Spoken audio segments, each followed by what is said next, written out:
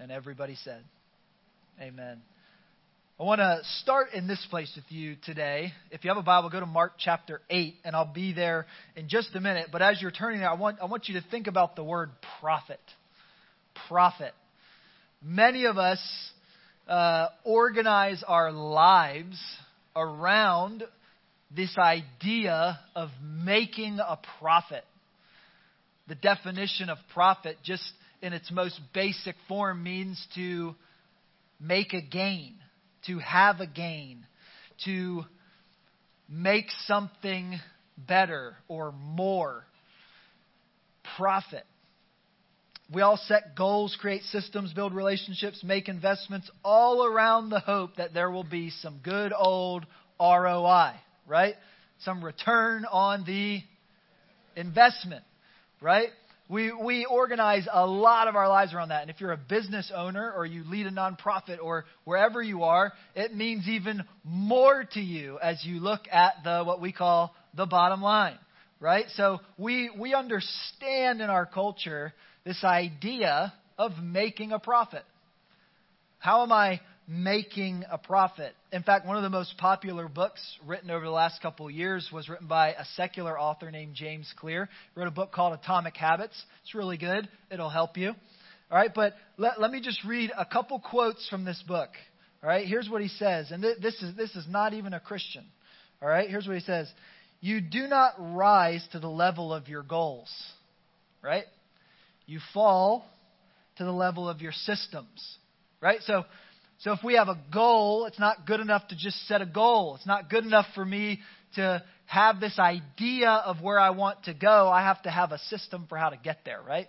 Because if I'm over here and I want to get over here, I need a system to get me there, to deliver on those results, to make a profit, to have a return on the investment being made. Here's another one. It's easy to get bogged down trying to find the optimal plan for change. The fastest way to lose weight, the best program to build muscle, the perfect idea for a side hustle. We're so focused on figuring out the best approach that we never get around to taking an approach. Last one, time magnifies the margin between success and failure. Time is what he's talking about. It will multiply whatever you feed it. Good habits make time your ally. Bad habits make time your enemy. And so just little changes produce long-term results is really what he's saying. And we would even say in our context that those small, incremental, intentional decisions in your spiritual life will actually contribute to your human flourishing. That it'll actually make a difference. And yet, you knew this Jesus juke was coming. And yet, that's not everything that matters if you're a follower of Jesus. Even those things that can help you as followers of Jesus make better decisions. If we are followers of Jesus, we're compelled by the inner working of God the Holy Spirit to go one step farther than that.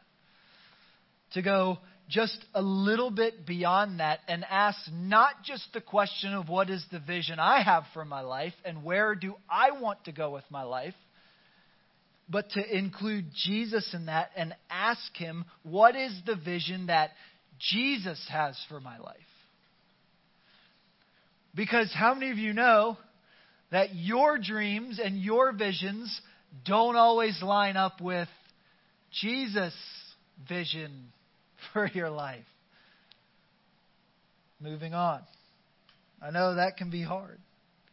But the reason that I think this is such an important question, and what I want to invite you to think about today, is actually pretty simple. Because if Jesus is the creator of all things, Genesis chapter 1. And He's also, according to Colossians chapter 1, not just the creator of all things, but the sustainer of all things. To Him, from Him, like Him. if that's true, and that's a confession that we gladly make here at Redeemer, but if that's true, then only Jesus can actually show you the way to true freedom and abundant life and human flourishing. Because if He created everything, and I know you know that, but the question that I want to ask you and invite you to consider is, have you oriented your life that way? Because here's the reality as you sit here before me today or you watch online today. Everything in your life wants your worship. Everything in your life wants your heart. Your sports team wants your heart. I'm working on that one. The desires of your flesh want your heart. What you're going to eat, what you're going to drink, what you're going to buy, how you're going to spend your money. All of those things want your heart, right? Jesus would say crazy stuff like, where your treasure is, that's where your heart is also. It's one of my least favorite verses in the Bible, right? Like, what do we say? Follow the money, right? And so we can joke about that, but the reality is that it's true. It's true. If you look around and you start to pay attention, one of the ways that the church for centuries has thought about this is through this idea of having a liturgy, right? And so a lot of times we think about that as like what we do on a daily or a week-to-week basis in a church service, and that is part of it. But there are liturgies all around you. There are things asking you to worship. I need these things in my life. And we could spend a lot of time breaking that down, but I want to just trust that you see that and you'll agree with me on that everything in your life, if you were to break it down, is asking for your heart. All of it. Everything. And there's this exchange in Mark chapter 8 between Jesus and Peter, and some of it's going to be super familiar to you.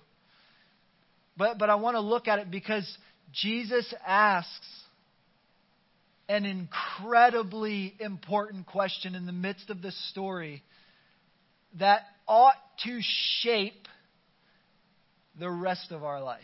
And I don't like to make crazy statements like that because I actually think like James Clear is right.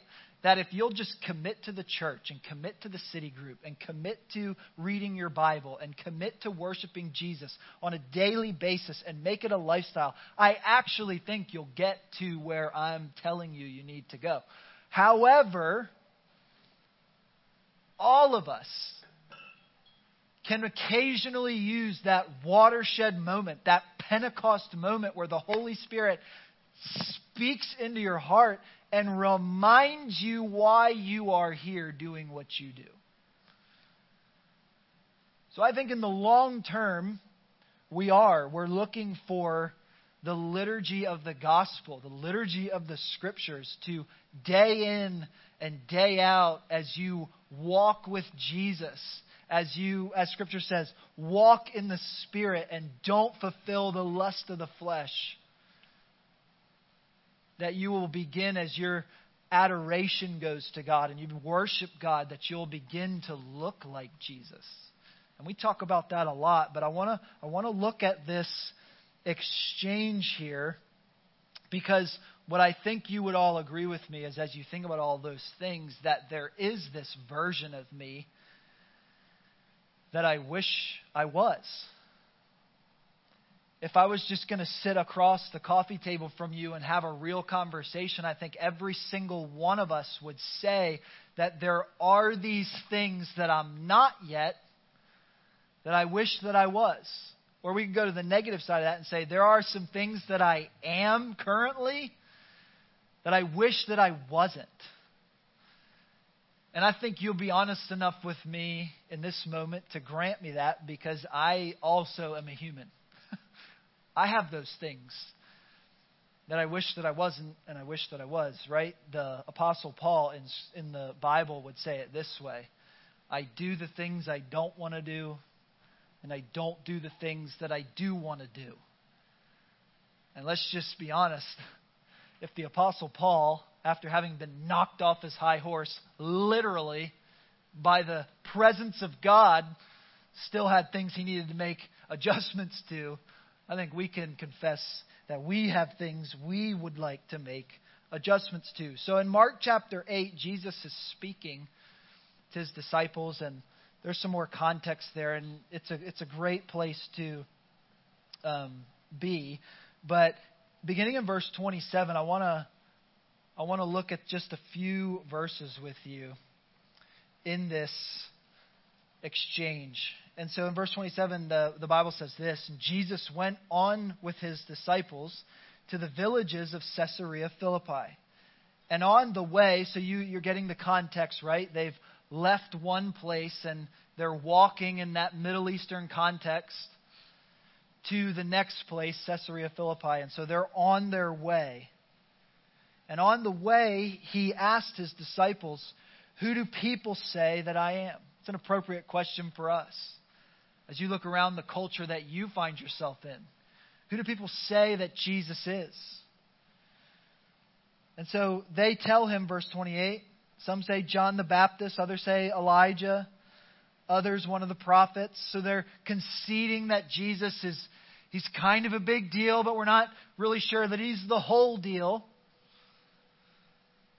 And then verse 29, Jesus asked them, and I want you to picture Jesus turning to you today and asking you the same question. "But who do you say that I am?"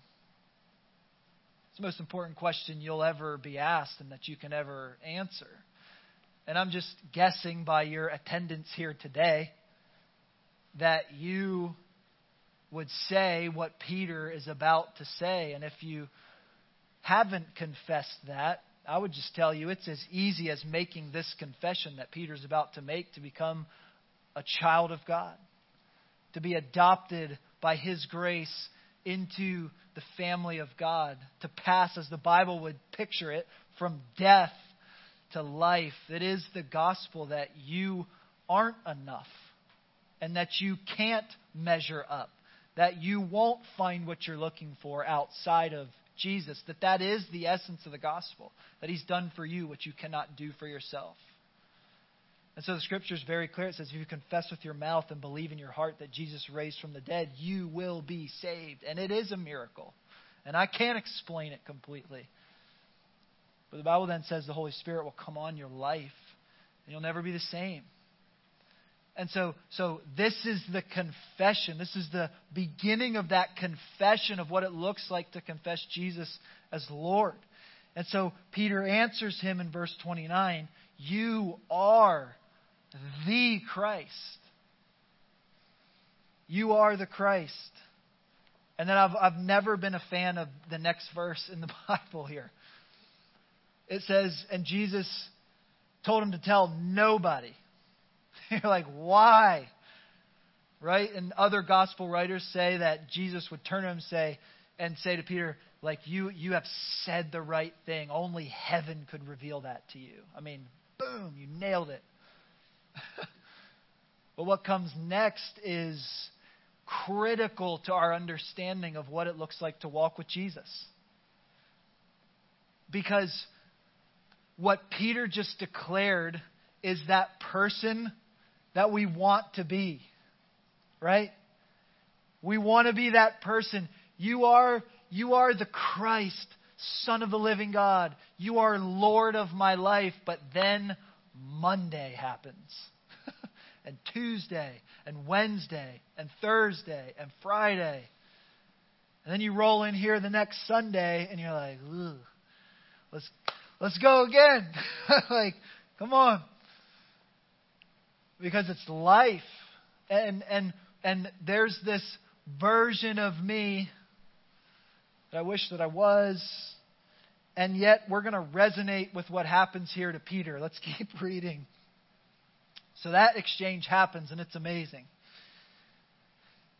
And then verse 31, Jesus began to teach them that the Son of Man must suffer many things and be rejected by the elders and the chief priests and scribes and be killed, and after 3 days rise again. I love the simplicity of the Bible, don't you? Look at what verse 32 says. And he said this plainly. Like, this wasn't hard to understand. This was very straightforward. Jesus is saying, I'm going to die, and then I'm going to rise again 3 days later. And I love Peter. I love his honesty. And Peter took him aside. Can you imagine? Taking the Son of God. Come here. I can just see it, right? Come on. Come over here. Come here. Have a little chat.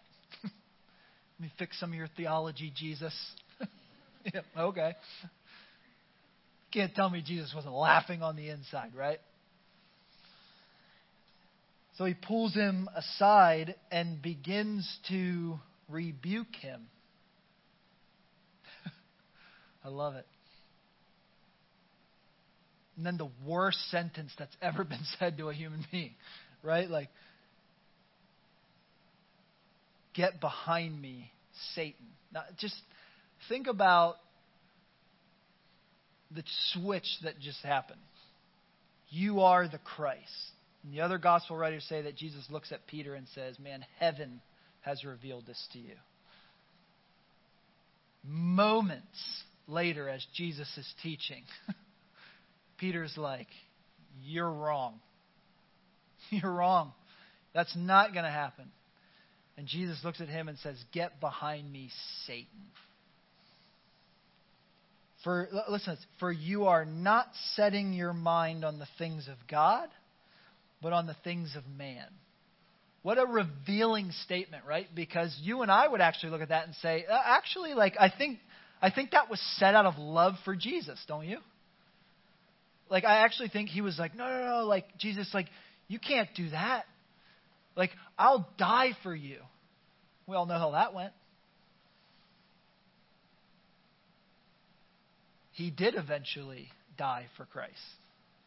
But Peter, in this moment, begins a journey from who Peter wanted to be to who Jesus wanted Peter to be. Are you tracking with me? See, because there's a lot of things that we declare, but there's this journey of walking with Jesus that only walking with Jesus and being filled with the Spirit can take you to. And so he goes on here. In verse 34, he calls a crowd to him with his disciples, and then he lays out what it would look like to follow Jesus. I just want to challenge you with this today. And I want you to know right off the bat that you cannot do this in your own strength. It's just not going to happen. You need to be filled with the Spirit of God, and you need to have the support and relationship of His people. And if you don't, you won't. And we could look at our own lives to prove that. And we could look at life after life after life to prove that. And so here's what he says to this crowd as he's gathered them to him. He said to them, if anyone would come after me, let him deny himself and take up his cross and follow me. For whoever would save his life will lose it. But whoever loses his life for my sake and the gospel's will save it. And then here's the piercing question. Here's the question that I want to resonate into the depths of your heart and soul, because it's coming directly from the lips of Jesus. For what does it profit a man? There's our word, profit. What does it profit a man to gain the whole world? To gain the whole world and forfeit his soul. For what can a man give in return for his soul? For whoever is ashamed of me and my words in this adulterous and sinful generation, of him will the Son of Man also be ashamed when he comes in the glory of his Father with the holy angels. And then he'd go on in that next chapter to talk about how the power of God will come and the kingdom of God will come in power. And of course it goes on into Acts and the birth of the church and then us. That we're the literal result of the power of God coming in his kingdom on earth. But this passage is a paradox. There's a paradox here that to those of us living in the 21st century United States of America, it doesn't make sense because we win. We're here to win, right? We're here to win in life. We're here to win at business. We're here to win in our teams. And when we lose, we fix it. It's what we do. But Jesus is going to come here and give us this seemingly absurd, contradictory statement that when we investigate throughout the channels of history, prove to be true, that losing in the kingdom of God is winning. Losing is winning. Right? That's the paradox, the counterintuitive nature of the gospel, is that whoever would lose their life will find their life. Not popular. It's way easier, and there are scriptures we could go to that talk about easier things. But the Bible is very clear that we have to look at the full counsel of God's Word. Because the reality is none of the other things are going to be available to you unless you'll first lay down your life, pick up your cross, and follow Jesus. But I want to warn you that it's not something that you're just going to do. Because that's where our brains go as 21st century United States of American Christians. We can't help it. We can't help it. All right, Pastor, give me the steps. Let's go. How do I lay it down? How do I pick it up? How do I follow? And don't you know that Jesus would not give you that satisfaction? There's plenty here, but right, like the goal, the person you're supposed to become, it says in Galatians 6, love, joy, peace, patience, kindness, goodness, self-control. But here's the deal. It doesn't say it's the fruit of your atomic habits. It's not what it says. It doesn't say it's the fruit of Mitch's work over time. No. What does it say? It says it's the fruit of what? The Spirit. It's not a to-do list.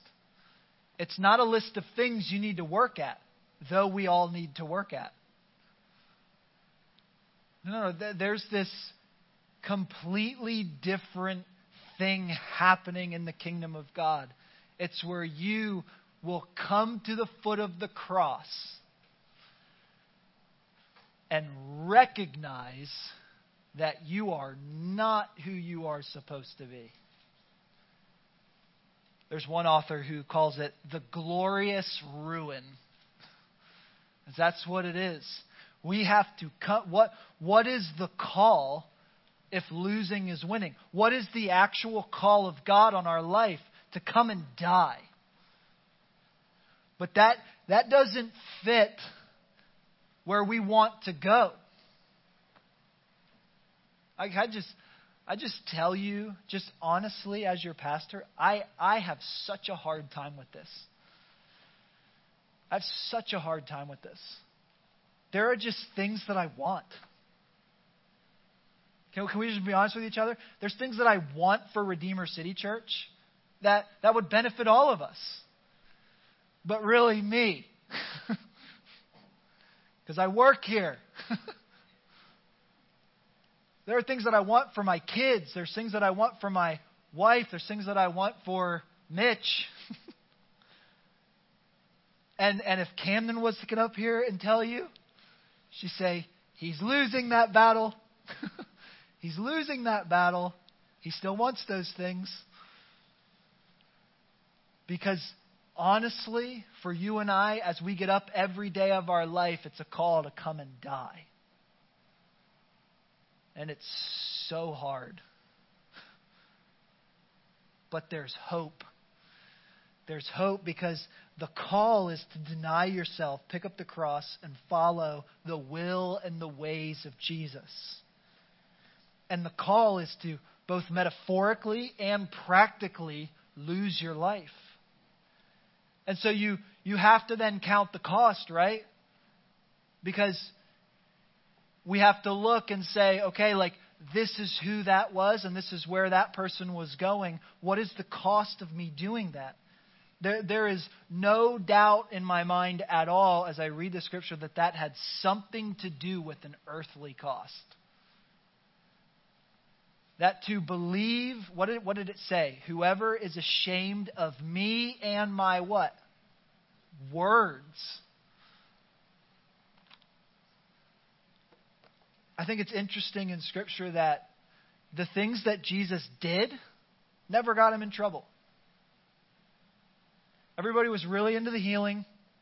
They were really into the, entertaining speeches. And that whole thing where he made one lunch turn into like 10,000 meals, that was pretty epic. What got Jesus in trouble? It was the things that he said. It was his words. How many things that Jesus said are not culturally acceptable in this culture? A lot. A lot of things. And yet, there is this assumption that you and I have the choice. We can actually gain all the things that the world has to offer. I also think it's super interesting that when Satan came to tempt Jesus in the wilderness, that was the offer. Even the offer to Jesus, God, from the devil was, hey, look at all this stuff. You can have it. It can all be yours. And the devil has been saying that lie to every Christian for all of time. Look at all of this stuff.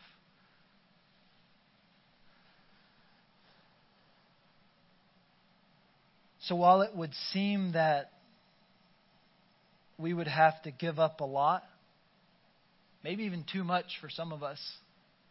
I'm not pointing fingers. Jesus asked this piercing question. What does it actually profit us to gain the whole world and lose our soul?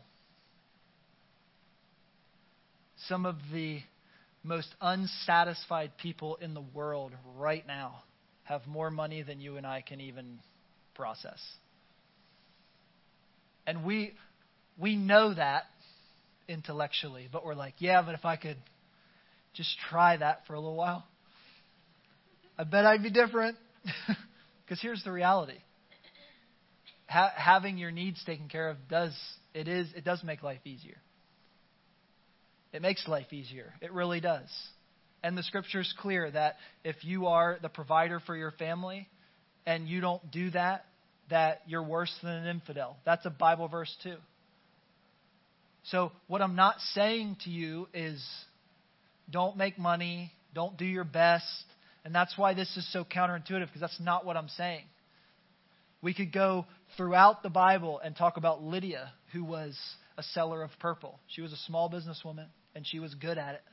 And she probably funded a lot of Paul's ministry. We could go to Luke, who would write to Theophilus, who probably funded a lot of his ministry. And so what I'm not saying to you is money is bad. No, that's not what Scripture says. It says the love of money is bad. And so we're, as the Bible would say, we're stewards of God's varied grace. So God's going to give every one of you different gifts and different callings, and how we use that for the kingdom is what matters.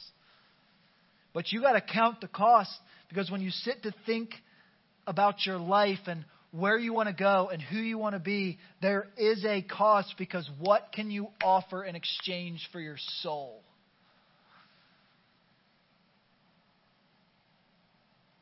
Everything around you is jockeying for position in your heart. And here's the problem. The Bible says that your heart is deceitfully wicked above all things. Who can know it? That's what it says. One person. One person knows your heart. Jesus. Jesus knows your heart. And that's why he comes and he says, would you lay down your life so you can find it? I think about what the Apostle Paul said in Romans chapter 1, right? He said, as he came to preach the gospel, he said, because I'm not ashamed of the gospel of Jesus Christ. Why? Because honestly, there's a lot of people in our culture, and maybe us if we're going to be honest, we're ashamed of it.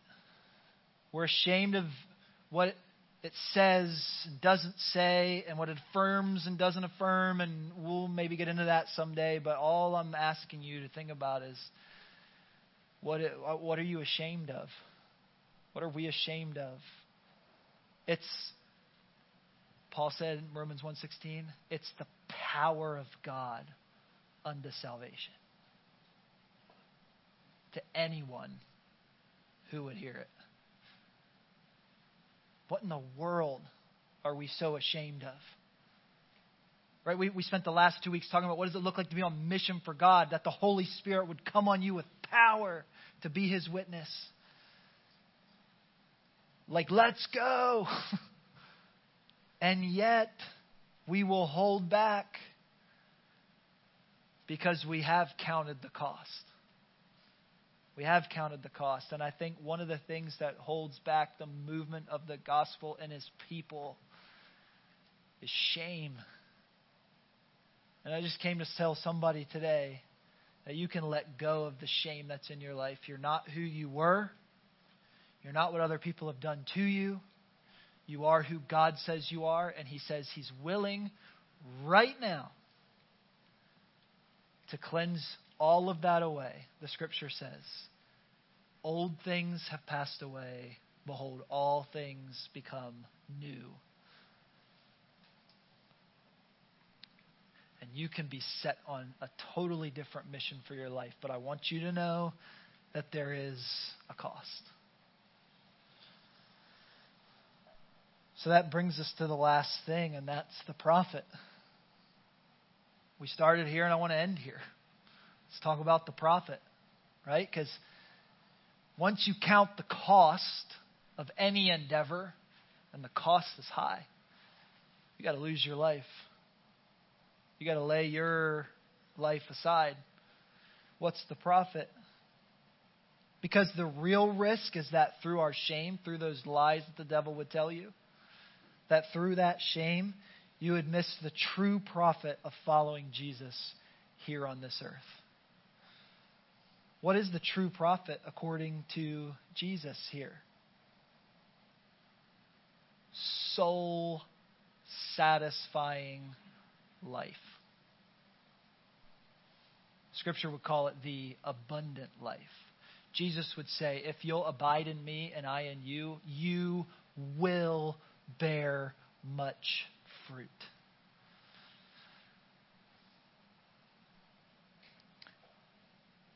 Mark chapter 9 verse 1 would say that some of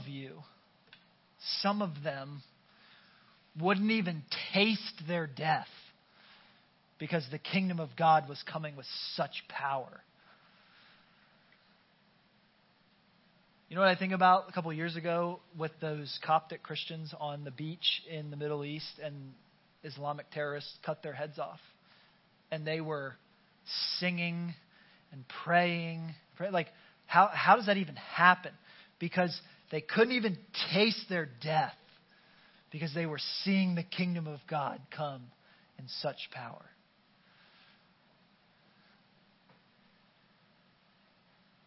You want to be satisfied in this life? You want human flourishing? The call is to come and die. And that's really, really uncomfortable. Because frankly, we care about a lot of things. And right now, our culture cares about a lot of things. In fact, it's imploding on itself because there's too many things to care about and keep track of and do and not do and say and don't say and post and not post.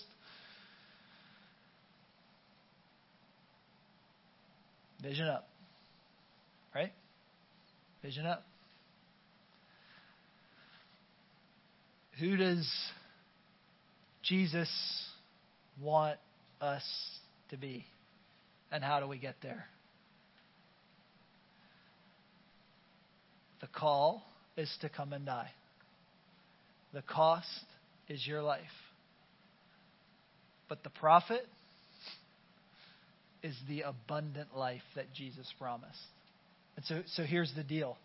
We're going to take communion together because that is where Jesus says he'll show up and meet you in this moment of consideration.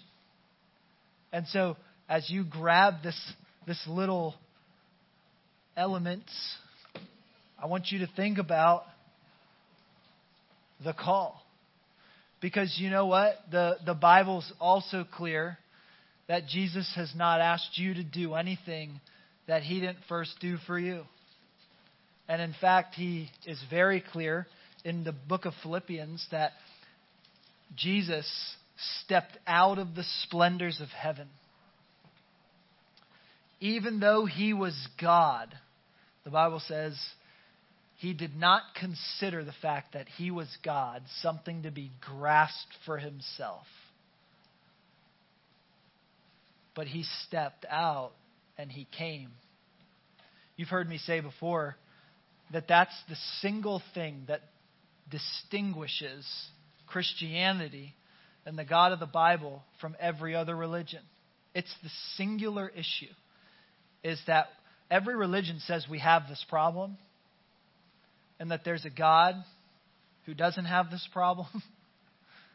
But in every other religion, we're told how to work our way back to that God, and hopefully maybe someday it'll be enough. But that's not the message of the gospel. That's why gospel means good news, because what happened was when God stepped out of the splendors of heaven to come to this earth and live a perfect sinless life so that he could be a perfect sinless sacrifice to create a new covenant, as we'll read here in a second. He came to us. He didn't expect us to come to him. He did for you and I what we can't do for ourselves. And so he went to the cross. That was the beginning of us seeing his kingdom come on earth as it is in heaven. And he would begin to redeem a people for himself, of which you and I get to be a part of. And when you jump to 1 Corinthians chapter 10, we read these words: "My beloved, flee from idolatry." It's where we started today. Whatever it is that I think I want to be is probably an idol in my heart. Doesn't mean that God won't give you some of the joys that come in this life. He will. When he created the Garden of Eden, he gave them all kinds of incredible things to enjoy. I mean, imagine seeing the first lion and it was nice to you. Like, wow. Imagine what a giraffe looked like the very first time. Like, whoa. And we could just go on and on. Like you look at, imagine the first time they saw a mountain. Wow. Or the first time, just think, we could go on and on. God gave us a lot to enjoy. And so it says, flee idolatry. I speak to sensible people. Judge for yourselves what I say. The cup of blessing that we bless, the bread that we break, is it not a participation in the body and blood of Jesus? Because we who are many, all of us, are actually one. Because there's one bread. That by Jesus coming and giving up his life, laying down his life, he created a way for all of us to lay down our life and find it in him. And then in each other. Because we're the visible manifestation of the kingdom of God coming to Tampa as it is in heaven. Amen? Want to know why? Every time I walk up here and I turn around and you're here, I get this little leap in my heart like, they're here. They came back. Because it has nothing to do with me. If you need a good TED Talk, you can get better than what I'm bringing to you. No, that's not what we're doing here. We are one body together. I need you. Because we have one bread, that is Jesus. And so as we come, and as 1 Corinthians 11 says, we examine ourselves, because we don't want to do this flippantly. If this really is the place that we participate in the body and blood of Jesus, that's a huge deal. But let's be real. It's a celebration of the grace of God in our life. And so we get to confess our sin. We get to do this collectively as the body of Christ because it's amazing. And so he says here, and I would encourage you to just take this little wafer in your hand, this little bread in your hand. And here's what Paul said. He said, I received from the Lord what I also delivered to you, that the Lord Jesus on the night that he was betrayed took bread. And when he had given thanks, he broke it. And I'd encourage you to break it in your hand because that is exactly what happened on our behalf. That when Jesus went to the cross, he was broken so that you and I could have this moment to be whole, to flourish with him. And he said, this is my body, which is for you. Do this in remembrance of me.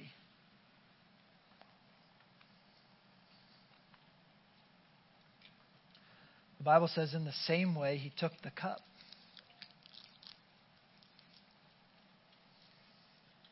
And he said, this cup is the new covenant in my blood. And I've done my best to explain that to you as fast as I can. But consider the call, consider the cost. But also consider the profit. That because Jesus came and made a way, you can be made right with him. And he says, this is the new covenant in my blood. Do this as often as you drink it in remembrance of me. Amen.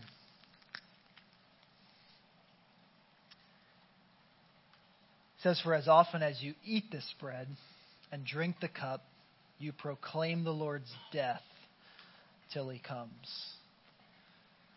And that's what we're doing. And so the band's going to come up. They're going to play a song because the scripture says that after they had taken those elements together, that they sang a song because it's the posture of our heart. It's the overflow of the goodness of God in our life. So why don't you stand with me?